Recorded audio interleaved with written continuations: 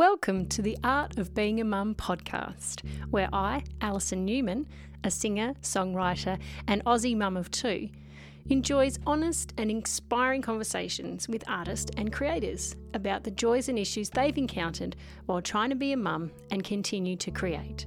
You'll hear themes like the mental juggle, changes in identity, how their work's been influenced by motherhood, mum guilt, cultural norms, and we also stray into territory such as the patriarchy, feminism, and capitalism. You can find links to my guests and topics we discuss in the show notes, along with a link to the music played, how to get in touch, and a link to join our supportive and lively community on Instagram.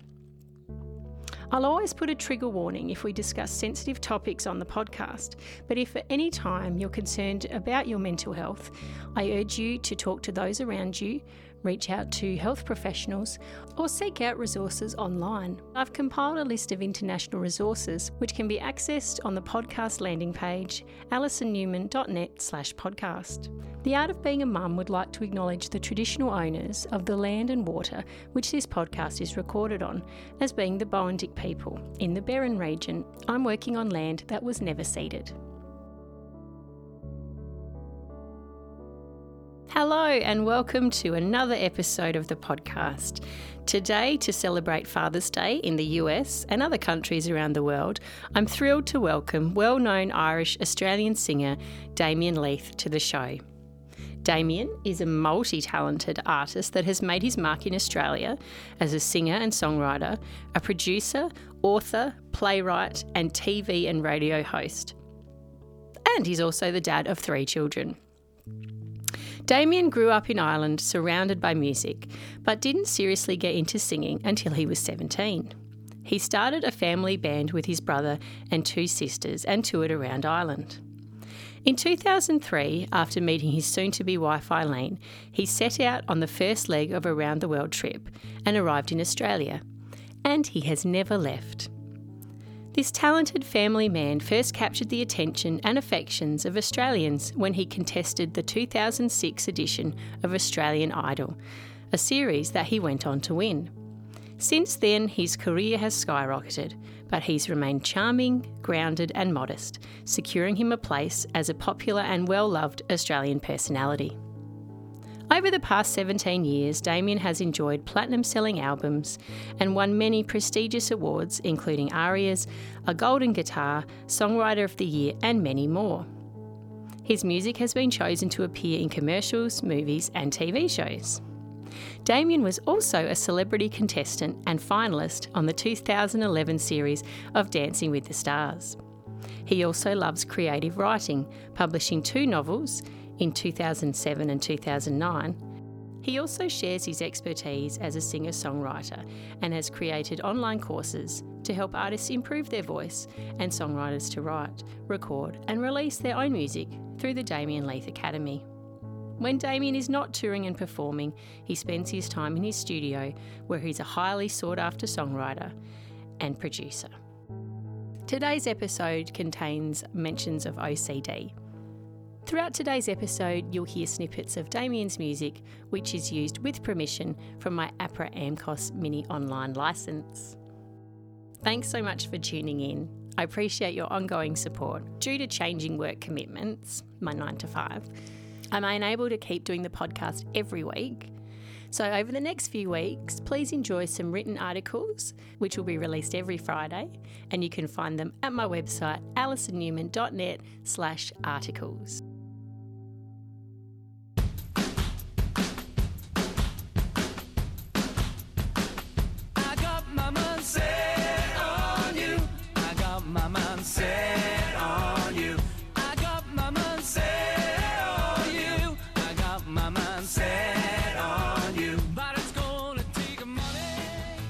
Thank you so much for coming on, Damien. It's such a pleasure to meet you.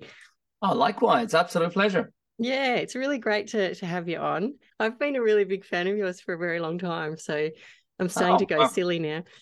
Oh, well, that's nice. There's nothing wrong with that. I've actually seen you perform at the Irish Festival over in Croydon a few years ago. I love that festival. Every time I've played there quite a few times now. I think I've done it maybe 5 times, and I love it. It's got such a great vibe. Yeah. such a lovely little town as well. It So is. yeah, Yeah. always a real treat getting down there. Yeah. Yeah. Have you got it on your plans to come back anytime soon? I don't have it, not for the next 2 years at least. So, Yeah, right. because I was there. When was the last time? Was it last year? I think I might have Oh, it's a last couple, year or the yeah. year before. Yeah, yeah. Yeah. So we normally leave a little bit of a gap. So, but and it's also it's based around an invite as well. So you kind Yeah. of wait to get an invite as well by the organizers. But I'll definitely be back. I love it. It's a gorgeous vibe. And like I said, it feels like being back in Ireland. It's kind of a little Yeah. Irish town. So there's something about that little town that just works. I don't know why Yeah. it does. Yeah, it's funny because the rest of the year it's basically just this little town that exists and no one knows about it. And then for this one weekend of the year, it just explodes and Yeah. it's awesome. We just love it. So much fun. And I did enjoy the version you played last time you were there of Black is the Colour that you Oh, sang yeah. with, I think it was a local girl that sang with you. Yeah.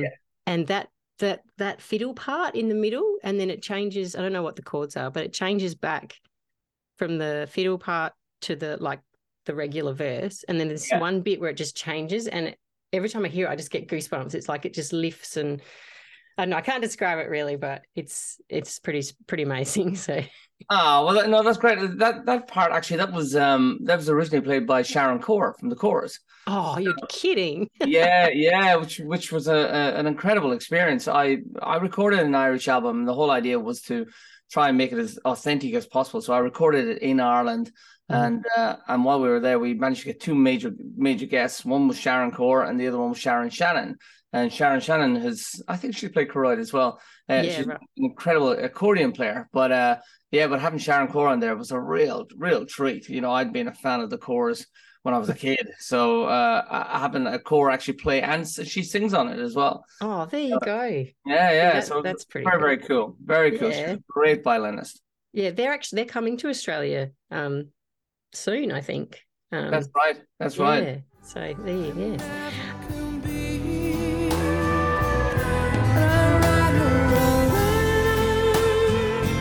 Just a few short loves and suffer death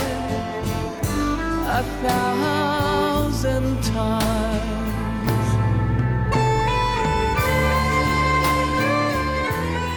Pretty much everyone would know you from your days on Australian Idol. But what did you do before then? Like, when did you come to Australia and when did you get into singing? Was it always something that you did growing up in Ireland? Yeah, singing was always a major part of my life. From the age of about 16, 17 onwards. Prior to that, the only thing I ever wanted to do was be an actor. I loved acting. Oh, yeah, Yes, for years and years, and I had never sung a note until I was about. I think I always say 17, but I think it was about 16.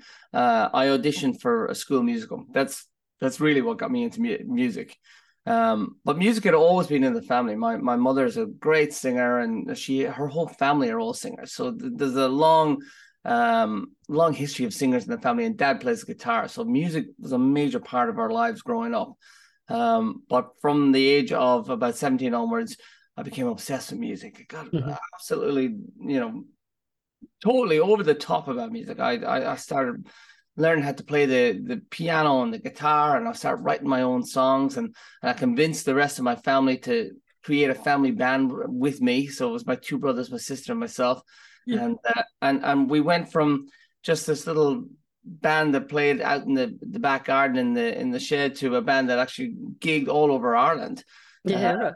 Yeah, we absolutely loved it. So I was doing that, but I also studied to become a chemist. So in the end, I actually became a chemist.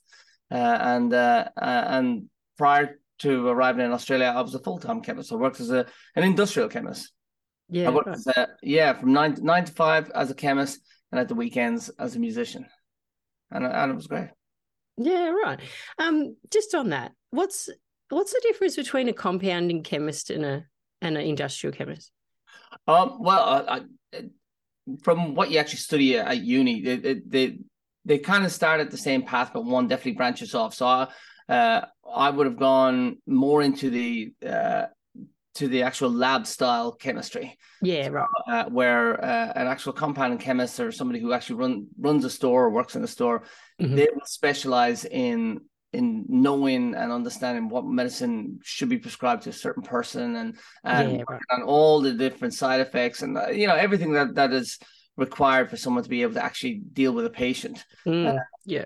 Who might come in off the street, where I was definitely more from the research side. And I did Yeah, loads right. of research. I researched for years. I did all sorts of different drug research, trials. I did analysis on new drugs that were coming out. So I did lots of that sort of stuff. Yeah, right. That sounds pretty interesting. Last forever, who knows whether this kind of moment is only unknown, and sometimes you don't know till it passes you by. And when it's all over, I want you to know that I was with you when Was it your chemist work that brought you to Australia, or your music that brought you out here? It was love that brought me out of here. It had nothing to do with the other two. Nothing whatsoever. My wife is Australian. Mm-hmm. So I met her in Ireland, and from the moment we met, it was kind of a love at first sight. We were married within 3 years. Oh, lovely. Yeah, it was a whirlwind, but absolutely amazing. So I met her in Ireland. She was visiting her grandmother. So her dad's Irish, her mother's Tongan, and she was obviously born in Australia. So she was over there visiting her grandmother. I happened to be working in the same place that she was working, and one thing led to another. And yeah, 3 years later, we were married and decided to go around the world on a honeymoon. So we had a round the world ticket. One of the stops happened to be in Sydney, Mm-hmm. and once we arrived in Sydney, we never left. Oh, there you go. So you've still got that rest of that holiday to go at some point. Long since expired, I think, unfortunately. Oh, that's funny.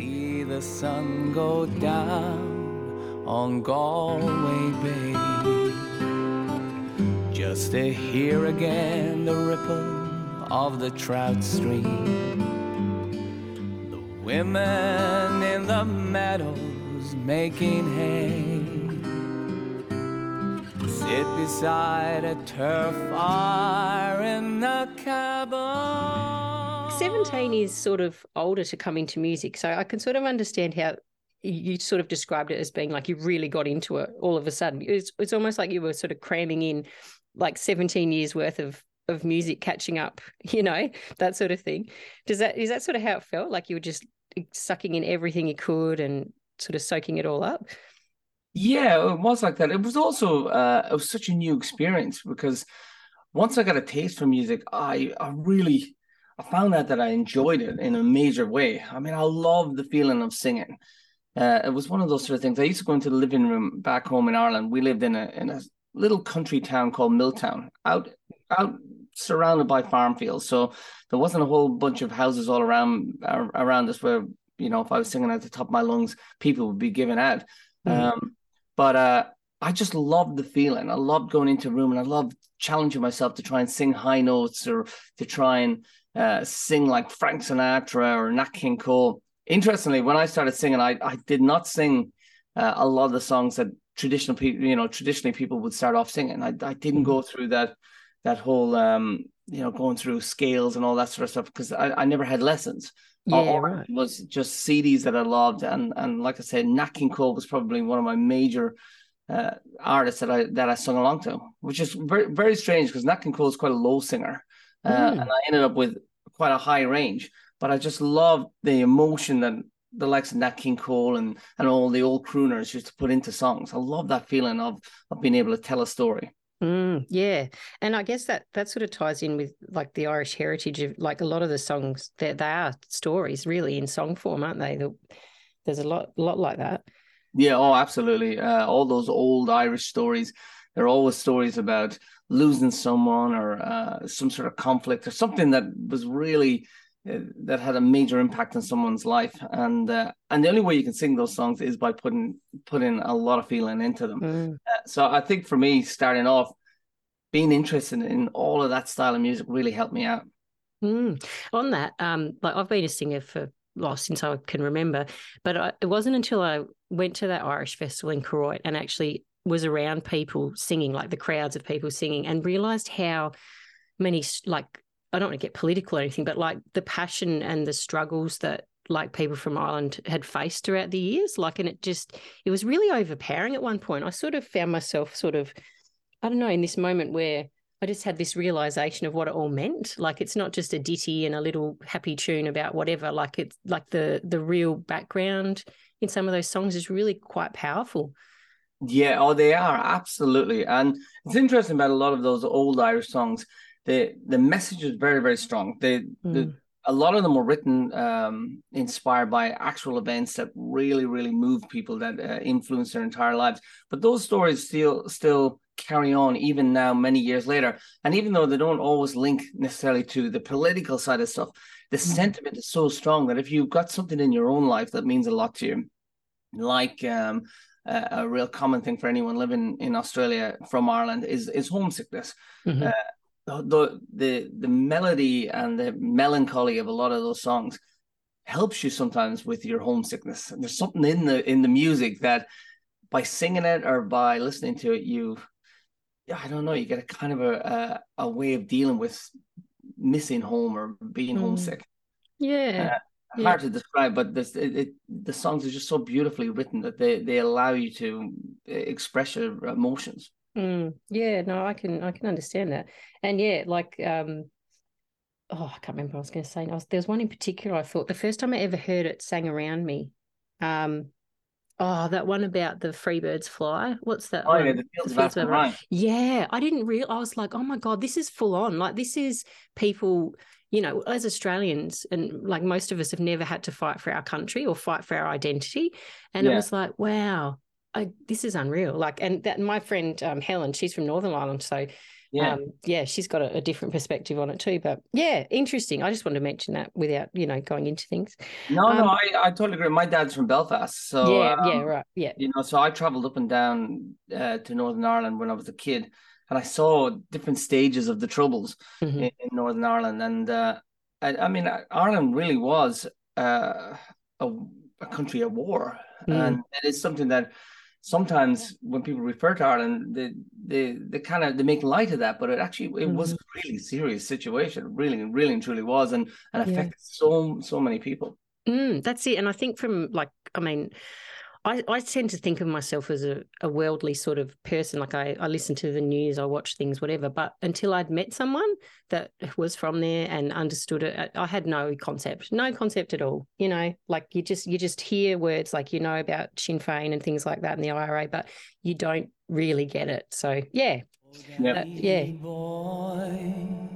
the pipes are calling. From glen to glen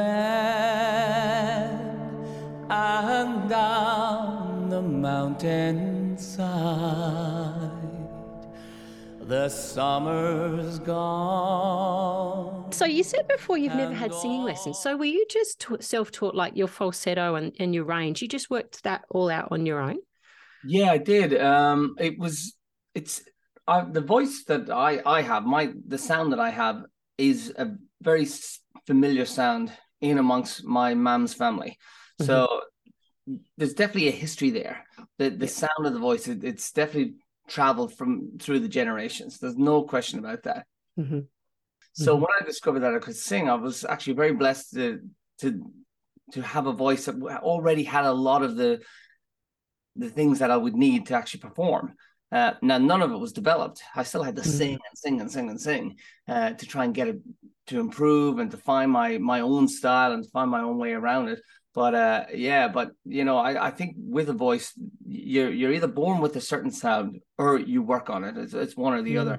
The voice can always be improved beyond that. But I was definitely in that category of someone who just had a voice to begin with.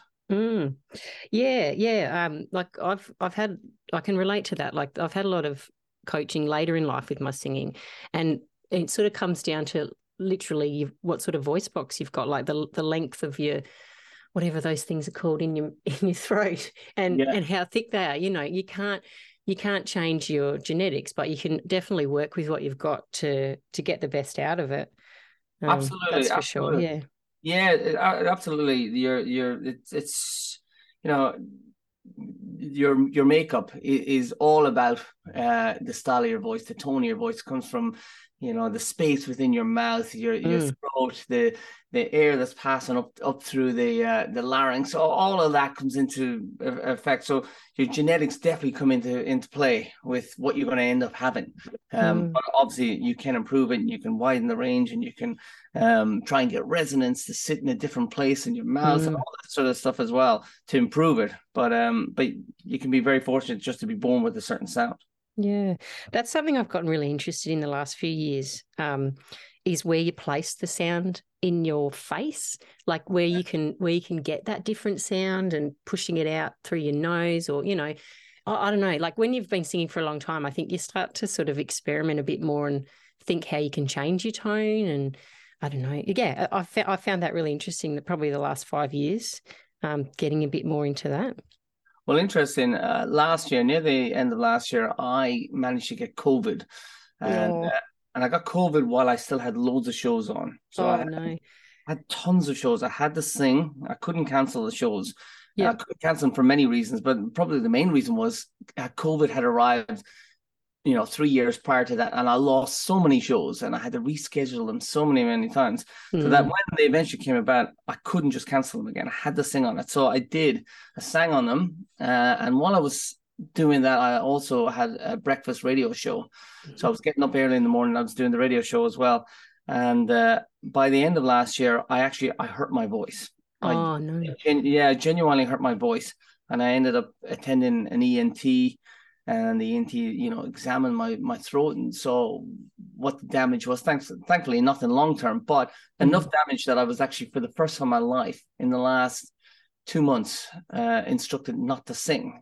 Oh wow. Just complete rest. Complete rest, and also to attend a speech pathologist and a singing teacher. So for the first time ever, I've really had prolonged period of time of working with a singing teacher, and I've been really looking into your voice and then where you place things, and it's extraordinary what your voice can actually do. It really is an amazing instrument. It can do things that you just wouldn't imagine that it can actually do, and it does it all from the inside. So it's not like a guitar where you can actually touch it and you can change the strings. This is all controlled by air. The whole thing, all controlled by air. It's an amazing instrument. Yeah, it is. It's fascinating when you think of it like that. Did you get nodules? Is that what happened to you, or? No, I didn't. Thankfully, I did. Yeah. I was worried that I did, Yeah. because I had to push so hard. I had so many shows, all at that time when I was sick. Thankfully, no long-term damage at all. I That's just a relief. basically, it was like I sprained my throat. That's what it was like. So I just had to rest it, and it's back, and it's working really, really well. Oh, that's good. Thank goodness. Could you imagine, did you ever go through your mind, what if I can't get back to my, my previous power? What will I do with myself? Was that going through your head? Yeah. Yeah. Oh no, absolutely. I was worried sick, and like I said, thankfully, I went to the right people, and the right people pointed me in the right direction, and actually, as a result of it, I think I'm coming out of it as a better singer. Which is what I'm loving the most. There's things that I had been doing wrong because I didn't have the experience, the training. There was things that I have always done wrong that now I've fixed for going forward, and I think it's already improving the sound of my voice, and it's improving my range and what I can do with the voice, which is great. So a little bit of a silver lining to the COVID. Absolutely. Oh dear. Oh, there you go. I had COVID this time last year, and I found it took a long time for my power to come back. Just getting the air in, that was the thing that took a really long time. So it really messes with you. It's a horrible thing. Oh, and I never dreamed that I'd meet somebody like you. No, I don't wanna fall in love. No, I don't wanna fall in love. Tell us a little bit about your family. I I read on the internet that you've got 3 children. Yeah, tell us a little bit about them. Yeah, so I'm married to Eileen. Eileen, as I said, I met in Ireland, and she's originally from Australia. So when we moved to Australia, it was 20 years ago. We arrived in Australia. We were broke because we were doing a round the world trip, and we decided to get jobs. And I got straight into the chemistry, and Eileen got into the marketing, and within a short space of time, Australia started to feel like home to us. So it was around that point that we got pregnant with Jarvis. Jarvis is our oldest. He's 17. Fast forward another couple of years, along came Jagger, who's 15, and then along came little Kiki. She's 11. And the 3 proudest things that I've done in my lifetime. You know, I got to be honest. People always say, "Oh, what's the best memories, or what are the best moments in your life?" And for me, it always revolves around Eileen, Jarvis, Jagger, and Kiki, the kids, and Eileen. That's really it. All of those moments eclipse anything else. You know, there's nothing that really compares to spending time with them and with the kids, watching them grow and become the people that they want to become. It's an amazing experience. It's challenging, of course, lots and lots of times, but it is great. Yeah. And now that they're getting older, like you said, they're developing and turning into, their own real people. It's a pretty exciting time. I've got a just turned 15-year-old and a 7-year-old. And this 15-year-old, watching him trying to work out what to do with school and picking subjects and just thinking about the future now, it's a whole new world, isn't it? It is, and it's a strange new world, I think. I sound like an old person here, but back in my day, it seemed a lot simpler. It's interesting. They have so much at their disposal now with technology and with everything else, but it seems more complicated than ever because of all that. The exposure that they're dealing with, and it impacts on a lot of their choices, and it impacts about their emotions and how they feel. Where back in our day, we didn't have all that at all. So you made do with what you had. Now I find the new generation has everything, and it's hard for them to make do with it, because if they don't like it, they move on to something else. That whole idea of not concentrating enough time on any particular thing, I actually think that's a real challenge for this generation coming through. Well, I'm an early childhood educator in my day job, and we actually were talking about this exact subject at a training I went to on last week, that they reckon that because of like the likes of TikTok and YouTube and Instagram, where the algorithms will throw things at you to keep you on there. So you might watch a little bit of something and then it goes, oh, they're about to get off, so let's give them this. So our brains are changing and are only used to concentrating for really short amounts of time now because of what we're exposed to, which is really scary. I think it's very scary. I think from a creative point of view, it's going to, I worry that it might impact the next generation coming through from a creative point of view.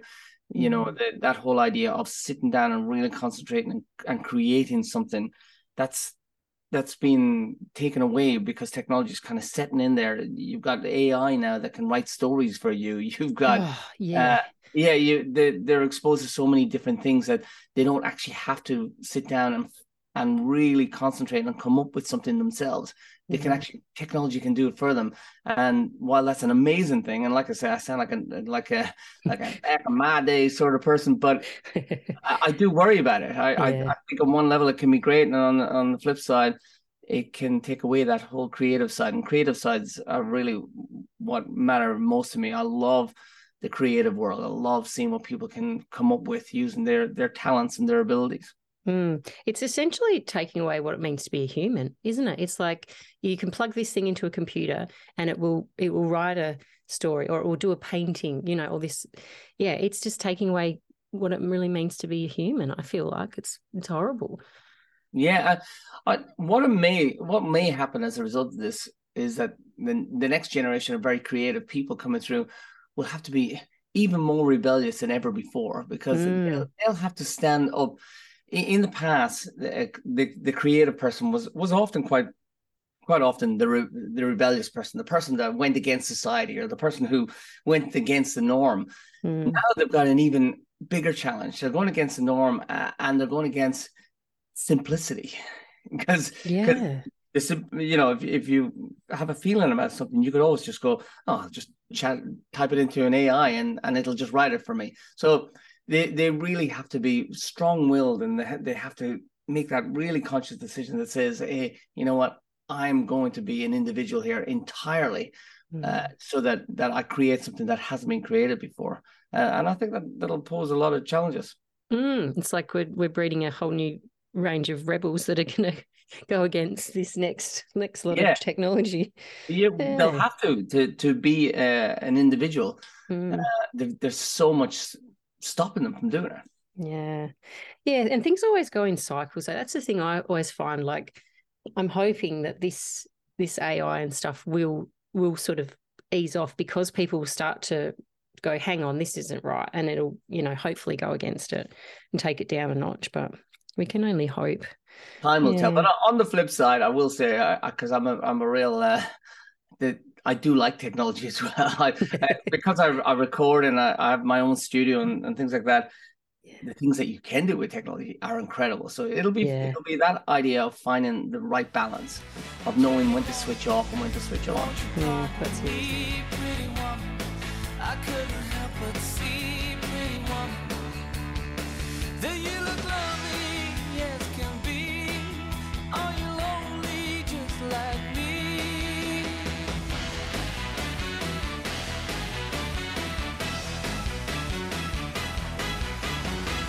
Pretty woman, stop a while. Pretty woman, I wanted to ask you about your other creative talents, that you've actually written some books as well. When did you get into writing? Is that something you always did, or is that a sort of a new thing you discovered? No, I always did it. I as a kid growing up, when I was very, very young, I developed OCD, like real OCD. Yeah, as opposed to a lot of people always say, "Oh, I've got OCD because I need to have my house clean." This is the OCD that actually impacts your day, your day-to-day activities, turning on and off light switches and all this crazy stuff. But I developed that as a young age, and one of the mechanisms for dealing with it was to write, to take the thoughts that I had and put them into some sort of writing. So from a very young age, I used to write plays. I love writing plays, and I wrote them in primary school and in secondary school, and that writing eventually moved into stories and then books. So actually, the first book that I got published, I had written before I even went on Australian Idol. That I wrote it while I was traveling in Nepal. There you go. I love it. I love writing. It's one of my favorite things, is to just get lost in a story. Yeah. And again, that's why I'm also passionate with artistic things and doing that. It's great for the mind as well. So have you written anything, like you talked about writing plays? Have you written anything that's been put on as a production? I went back years ago, again, when I was writing most of the plays. I had nearly all of them put on at different points, but it was also on an amateur level. The little amateur drama societies, I'd ask them to put it on and do table reads, and actually I've had it, like I said, I've had a few of them put on, and I loved it. It was just fantastic to see these things coming to life, and it also gave me an opportunity to act in them. So you got to live out that dream as well. Yeah, exactly. But I like I said, I love writing plays, and I started off with plays because I wasn't much of a reader. I didn't like reading, so I didn't have the vocab to really describe things. So I started off with plays, and then as time went on, I got into reading and developed, better language and better ways of describing things, and that led to the books. And you write fiction work? Yeah, so both of the books that I've released so far are both fiction. One is a guy traveling through Nepal at the backdrop of the Moust.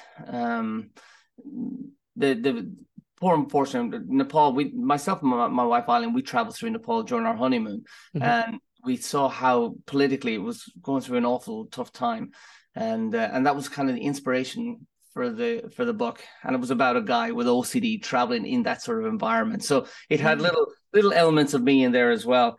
Yeah. But essentially it was a kind of psychological thriller. Yeah, right. And then the second book was again, it had a psychological element to it, but it was about a father and a son in growing up in the troubles of Ireland. Mhm. And the two of them, how they cope with grief and loss and also their own relationship. So again, it was more of a psychological story, but I love doing it. It gave me a chance to write about Ireland and reminisce. Yeah. Oh, that's nice. You can sort of incorporate the two sort of fiction, non-fiction together. Do you have any, are you writing at the moment? Are you working on another book or anything?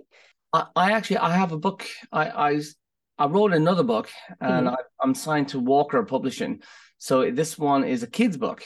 Oh, cool. Yeah, so the book is finished. We're now at the second stage of editing it. So hopefully it'll be out later this year or maybe the start of next year. Oh, fantastic. Are you allowed to share what it's about, or is it a bit secretive at the moment? I can give it a little idea. Now Yeah. it's more in the style of Roald Dahl, and that's probably the audience. I've always told bedtime stories to my kids, and I've Yeah. hundreds of these. I've also recorded them, so I've still got them on my phone. Oh, cool. Yeah. But along the way, there was one story I started to tell the kids, and it ended up being one of those continuation stories where you say, "Oh, to find out what happens next, be in your bed this time tomorrow night." That's Yeah. and I ended up recording, chapters of this whole thing, and I listened back to it about a year or so ago, and I went, "Oh, that's that could really lend itself to a good story." So I sat down and started writing it. But ultimately, it's about two sisters who get separated when they're very, very young. Mhm. They're in the care of a horrible, horrible lady who only wants to take them on board as foster kids purely to use them to clean up her disgusting house and to slave them around the place. Yeah. But in the midst of all that, they get separated, and then it fast forward to many years later, and these kids have got to find each other, but the horrible lady's still out to get them, and it follows that sort of path. Oh, that sounds exciting. Oh, good luck Yeah. with that. I'll be looking for that when it comes out. That's fantastic. Worry and whine, 'cause that's what the older folks do. And I say, you can't always tell the beggar from the thief, but you know that I love that about you. Don't let this life take Now, I wanted to it ask you a bit more about yourself as a father. Have you found with your songwriting since you had your kids that you've sort of changed how you write or what you write about? Is it they sort of inspire you a little bit? It always inspires me. Yeah, for me, songwriting has always been linked to personal things in my life. So always personally driven. And definitely once the kids came along, all the songs came, all the songs that I started writing had some sort of family influence, whether it be discovering that, for instance, I could like a couple of examples. Not Just for the Weekend was on one of my first albums. That song is purely about my son Jagger getting to take him home from hospital. That's really what it's about. Yeah, right. That moment of knowing that, hey, you actually get to take him home from hospital. A lot of other people couldn't. For different reasons, premature babies and all sorts of situations of why they couldn't bring their gorgeous little child home from hospital, but we did, and we got to experience that beautiful moment. So I wrote a song about that. A song Beautiful I wrote about my wife Eileen. There's a song that I've got coming out later on the year, which is First Day of School, and that's all about dropping my daughter to school for the first time. And then my thoughts about, wow, I had to give her away to school on that day, and I had to leave her, and then it fast forwards to actually giving her away on our wedding day. It all ties together. Yeah. And then there's another song called "Song for Jarvis." Literally, it states exactly who it's for. Yeah. Do the kids, do they know that you're writing about them? Like, do they feel that sort of connection that this is really cool that Dad writes songs for us? Oh well, I don't know actually. I've never overly told them that the songs are for them. Yeah, right. So they just hear the songs and they like them. It's funny, they're all at that stage where they've got their own interests and their own what they like and what they don't like. So I never push music down their throats at all on any level. It's always there for them, and if they want to get involved or if they want to sing or if they want to hear something, I'm there for them, but there's definitely never any pressure for them even to listen to my songs, to be honest. Do they play? Are they musical? Yeah, they're all really musical. Yeah, they love acting. They're all in musicals as well, local musical societies. But they all play and they all sing as well. So it's great. It's great seeing it, and it's great seeing that they just do it because they want to. Yeah, that's a big thing, I think. Like I grew up for 20 years I sang in this vocal group, and we got to this age, we all started having kids around the same time, and some of the girls were like really wanted their children to follow in their footsteps and sing and whatever. And I was like, oh, I don't know. I don't think my kid would stand still long enough on stage to sing. So I never put any pressure on him. And even with his like playing music, like my husband and I both play, but I'd say, oh, do you want me to teach you anything or show you something? And no, don't want to. And now all of a sudden at the age of, it was about 13 and a half, he decided he wanted to play the bagpipes. So, and that definitely didn't come from us. It was like, that's cool. Yeah. So I think it's good just to let them go and see where they end up. And yeah, even when you're really passionate about music yourself, it's like you don't want to, push them so much that they start to resent it because you're always on their back about playing something. So yeah. Yeah. Well, we're exactly the same. We just, like I say, it's there. If they want to listen in something, if they just get a passion for something and they want to get lessons, we try to provide that for them. But it's really over to them. They have to show the interest. And what is gorgeous to see is that they have shown the interest. They've just gone that way anyway.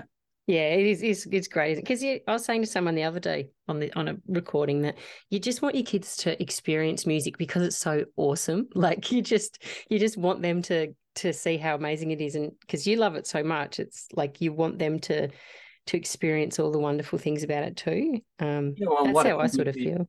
Yeah, and what it can do for your life, because music helps people. I mean, so many hospitals use now music as a way of helping people through all sorts of traumas and all sorts of treatments, because music has that ability to raise spirits, or as we said earlier on with the Irish music, to allow you to talk about things or get your emotions out. So music is such an important thing. And if anyone can discover it and discover a love for it, it can really help them in their life. Yeah, absolutely. Yeah, I totally agree with that. And I sort of, I've said to my son, like, he's at the age now where all his mates are getting jobs, and he's not quite ready for that yet. He's still organising his way through school. Yeah, he's not quite ready to add anything else to it. But I said, like, what you're doing with your music, like he plays in the local pipe band. It's like you're learning all those skills about cooperation and compromise, and you're listening to others, and you can learn so much from playing music with other people. Yeah, absolutely. Being in a band or being in some sort of organization is a great thing, really is. And you make great friends as well. So why not? Yeah, absolutely. And I'll take you home, not just for the weekend. We'll chase the days of life, welcome in the night, by one another's side. And I'll keep you warm, not just for this moment. Now I want to mention, and hopefully I'm not going to go on about this too long, but I'm a massive Beatles fan, and I was very excited to talk to you about your show that you're doing, the Songs of Lennon McCartney, Two of Us, with Darren Coggan. So who's your favourite, Lennon or McCartney? Oh, it's a controversial one, isn't it? Funnily enough, when we do the show, so Darren and I, we don't, it's like anything that I've done in the past. I never try to mimic anyone. I just try to pay homage to them. I just like them and I just sing their songs. That's really what it is. Yeah. And funnily enough, when we do the show, I seem to do a lot more of the Lennon songs than I do the McCartney songs, even though, if I'm being totally honest, McCartney's my favorite. Yeah. McCartney's my favorite too. And also your voice too. You've got that high voice, which it's sort of like, I would have thought you'd do more of those high harmonies that Paul does. I do a lot of when we perform together, Darren and I'll take on the Paul McCartney harmonies a lot of the time. But when we do the individual songs, I seem to always end up on the Lennon songs. So it's just the way it lands. The way we do the show, we play guitar, but I also play the piano. And I think, Lennon has some beautiful piano songs. So I think that's why I kind of land there. Yeah. It's I don't know. I was listening to some stuff this morning because I got them on my USB in the car, and it always blows my mind how they created so much and such diversity and such experimentation, but they were only active for 10 years together. You just think, how can you do all of that as a band in 10 years? Like, it just blows my mind. It is. It's an amazing thing. But, it's an interesting thing. You think of when you're in a band situation, it's so insular.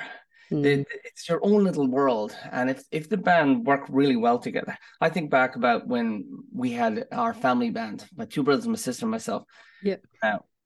That was probably one of the most creative times I ever had, was when I was in that band. I was writing nonstop. Obviously not writing classics like the Beatles, but but the influence of being around people like that and being around other musicians who want the same thing. So when you're driving each other to come up with great ideas, it's amazing how much actually happens. Bouncing off each other and and maybe competing with each other. Yeah, that's it. And it's an amazing thing. But they were incredible. The Beatles, it wasn't even just what they created; it's what they created so young as well. It was their insight on life was amazing for people that were essentially just kids. Yeah, like honestly, I just think of them and I can't fathom how they did what they did, and then to still go on. I mean, obviously, Lennon's no longer with us, but Paul's still making music now. It's amazing. But I wanted to ask you, do you have a favorite album? Oh, I was always the White Album. That's where I always, and the reason being for the White Album, my brother Paul had a tape, a cassette of the White Album.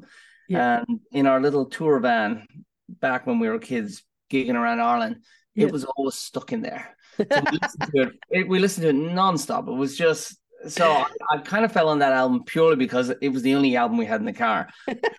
I just grew to love it, and I knew every single song backwards and forwards, and but I do love all the other albums as well. They're all Sgt. Pepper's, the Abbey Road, they're all amazing albums.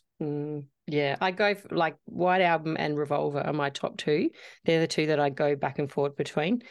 So I love Revolver, but then there's some stuff I just think. I don't want to say they lose me on some stuff, but I just think, God, they must have been having a hell of a time when they recorded some of this stuff. Yeah, there is some random songs. There's no doubt that not everything was gold. No, they wrote a lot of stuff. I mean, some of those early albums. I'm trying to think of. I was going to say Rubber Soul, but maybe not that one. One of the early albums where they were doing more of the pop songs. There's really only 2 or 3 really good songs in some of those albums. Yeah. For me anyway. Yeah, I know what you mean. Like was it With the Beatles or one of those? I can see the cover of it, but I can't think of what it is. But yeah, some of them you just think, oh, no, I don't need to listen to this. And some of them sound so similar too. It's that typical like 12-bar blues, like rock and roll sort of thing. It's just, I don't know. Yeah, I guess they were still experimenting with their sound. Experimenting, trying to find their way through. Yeah, but they were amazing. We can't really criticize any of them. They were awesome. No, we can't, can we? Yeah. God forbid, like Alison sits here and criticizes the Beatles. No, we're not going to do that. No, we're not going to do that. They knew what they were doing. Yeah, they were pretty special.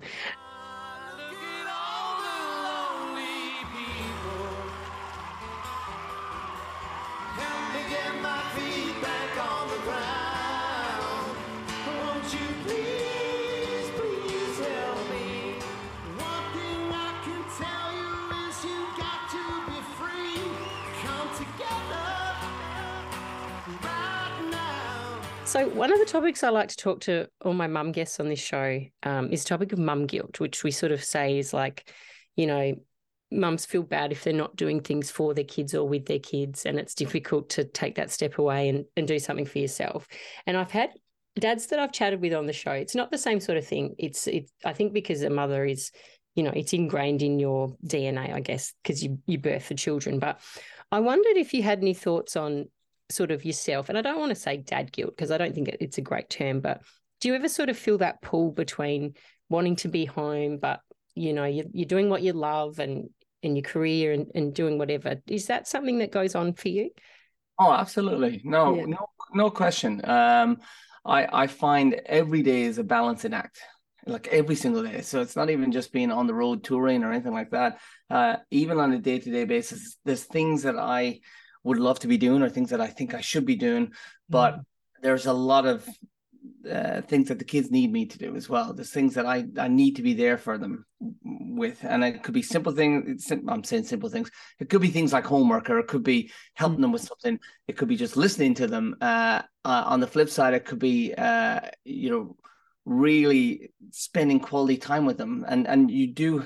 I think there's a point that comes in as a parent where those sacrifices are necessary. You have to make them. It's necessary, but it's again trying to find the balance, trying to find some way that allows you to give them as much as you can possibly give them, but still be yourself and still stay intact in who you are. Because if you start losing who you are in the process, then they're not getting the full benefits of the parent that they could have. That sounds a bit weird, but that's just... Oh, no, it makes total sense, because that's something that a lot of mums talk about. You feel like you literally lose yourself because you've got to give so much to these other people, these little people that can't do things for themselves, and they need so much support. And then your identity literally sort of dissolves for a period of time. So yeah, no, that makes perfect sense. Yeah. And sometimes your sense of humor can disappear and things like that. And you never want that to go away. As a parent, we all fall into that role of it's our job to guide our kids and to discipline our kids and to be the responsible person for the kids. But the kids also need that sense of humor that you have, or that childishness that you have yourself, because we all still have that in us as well. Kids need that as well, and kids love that. And only by being ourselves do we expose the kids to those sort of sides of our personalities. And that is where the balance has to be right. You've got to try and find a way to always still be you, be the person that you've always been, but also being the responsible parent at the same time. Yeah, it's just a constant juggle, isn't it? Yeah, oh, absolutely. And it changes nonstop. And yes, as they get older, it's new problems and it's new things that you got to deal with. And it doesn't get any easier. It just gets different. Yeah, it gets different. That's it, isn't it? Yeah, that's what I'm finding with my two, like with the age gap. I feel like I'm literally in two different worlds at one time, just depending on which child I'm talking to. It's just, and I guess you'd be saying, 11 and 17, there's a big gap of life in there, isn't there? Absolutely. Different needs, different things happening in their life. Kiki's still very much, she's just a young, she's 11. And a lot of the things that she'll talk to me about, even though she seems, sometimes I think she's a 20-year-old, but but still, she still has that youthful way about her, where Jarvis, on the flip side, just got his driving license. So we've got that to contend with now. That's a whole new world that we're about to step into.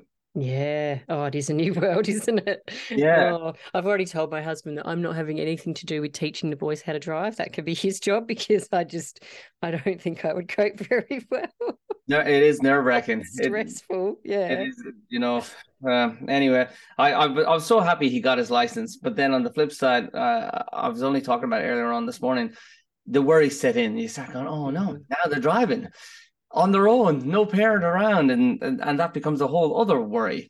Yeah. Anyway, that's the way it works. Yes, I think you've just got to hope that you've instilled in them, the best you can to take care of themselves and others, and making those good decisions. And you can't keep them locked up forever. So no, you can't. I mean, back in the old days at 17, they're out working, and sometimes they're leaving home. Yeah, that's so true. Yeah, absolutely. If I were him, I'd know your birthday, just what to get, the colors you wear. We'd borrow bikes, we'd ride on Sundays, and you'd review the books I said. Got some big shows coming up. I'm doing orchestra shows. So we've just done we've just done two. We did one in Melbourne last weekend, and Later on in the year, we're in Sydney and in Canberra. So it's a full orchestra, 35 people on stage with me. So it's a massive, massive show. Yeah. And so they're the big ones, but I've lots of other shows coming up and obviously the book and all the rest. So there's a lot going on over the next while. Yeah. And hopefully people keep on coming to the shows and enjoying them. Oh, it's exciting. No, good on you. Do you do Private William McBride? Do you mind if I sit here down by your graveside and rest for a while in the warm summer sun? I've been walking all day and I'm nearly done.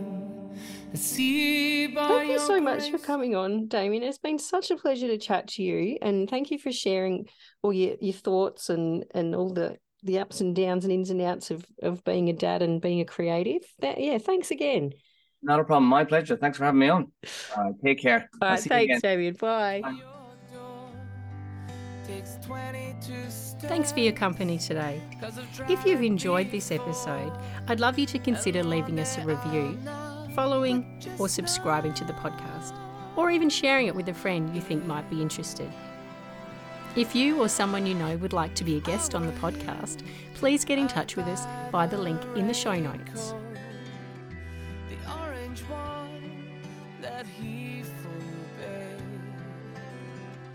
We'd wait for rain, we'd walk by his house in the front, not by the lake.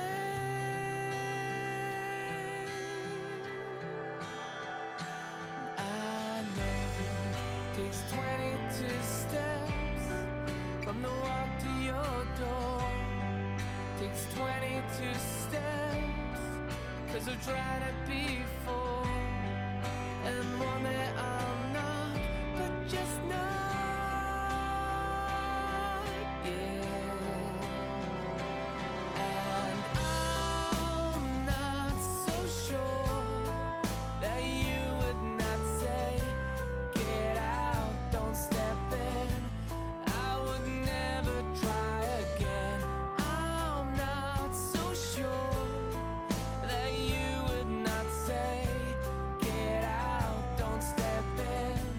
I would never try again.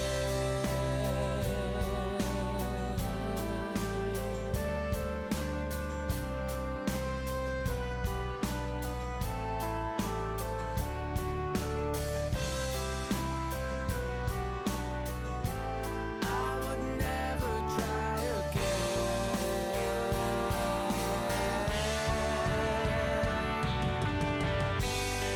Takes 22 steps from the walk to your door.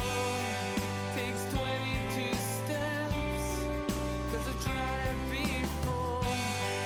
And one day I'll knock, yeah, one day I'll knock.